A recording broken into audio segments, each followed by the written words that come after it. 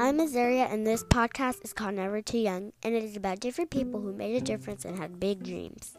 And today's person is Amelia Earheart, and she was the First Lady of Flight. Amelia was born on July 24th, 1897, and died on 1937 in the Pacific Ocean. Did you know Amelia named her dog Jane's Ferocious? She loved to travel on the railroad and discover new places. She enjoyed bicycling, basketball, tennis, and sledding. She kept a scrapbook of clippings about successful women. She adored reading and competed in public speaking contests. What was Amelia like? Amelia called her sister Pidge, and Pidge called Amelia Mealy. Even as a little girl, Amelia loved mechanical things. She built a trap to catch stray chickens and constructed a roller coaster out of wood in her backyard. And here are some famous achievements that Amelia accomplished.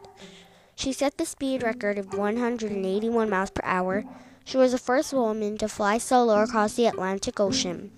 She flew the fastest non-stop transcontinental flight by a woman. She was the first person to fly from Hawaii to California solo. And here are some fun facts. She designed a line of clothing for the active woman that was sold in major department stores. And the U.S. Post Office issued an Amelia Earhart stamp on her birthday in 1963. And here's a quote by Amelia Earhart. "The woman who can create her own job is a woman who will win fame and fortune." Bye-bye. Thank you for listening.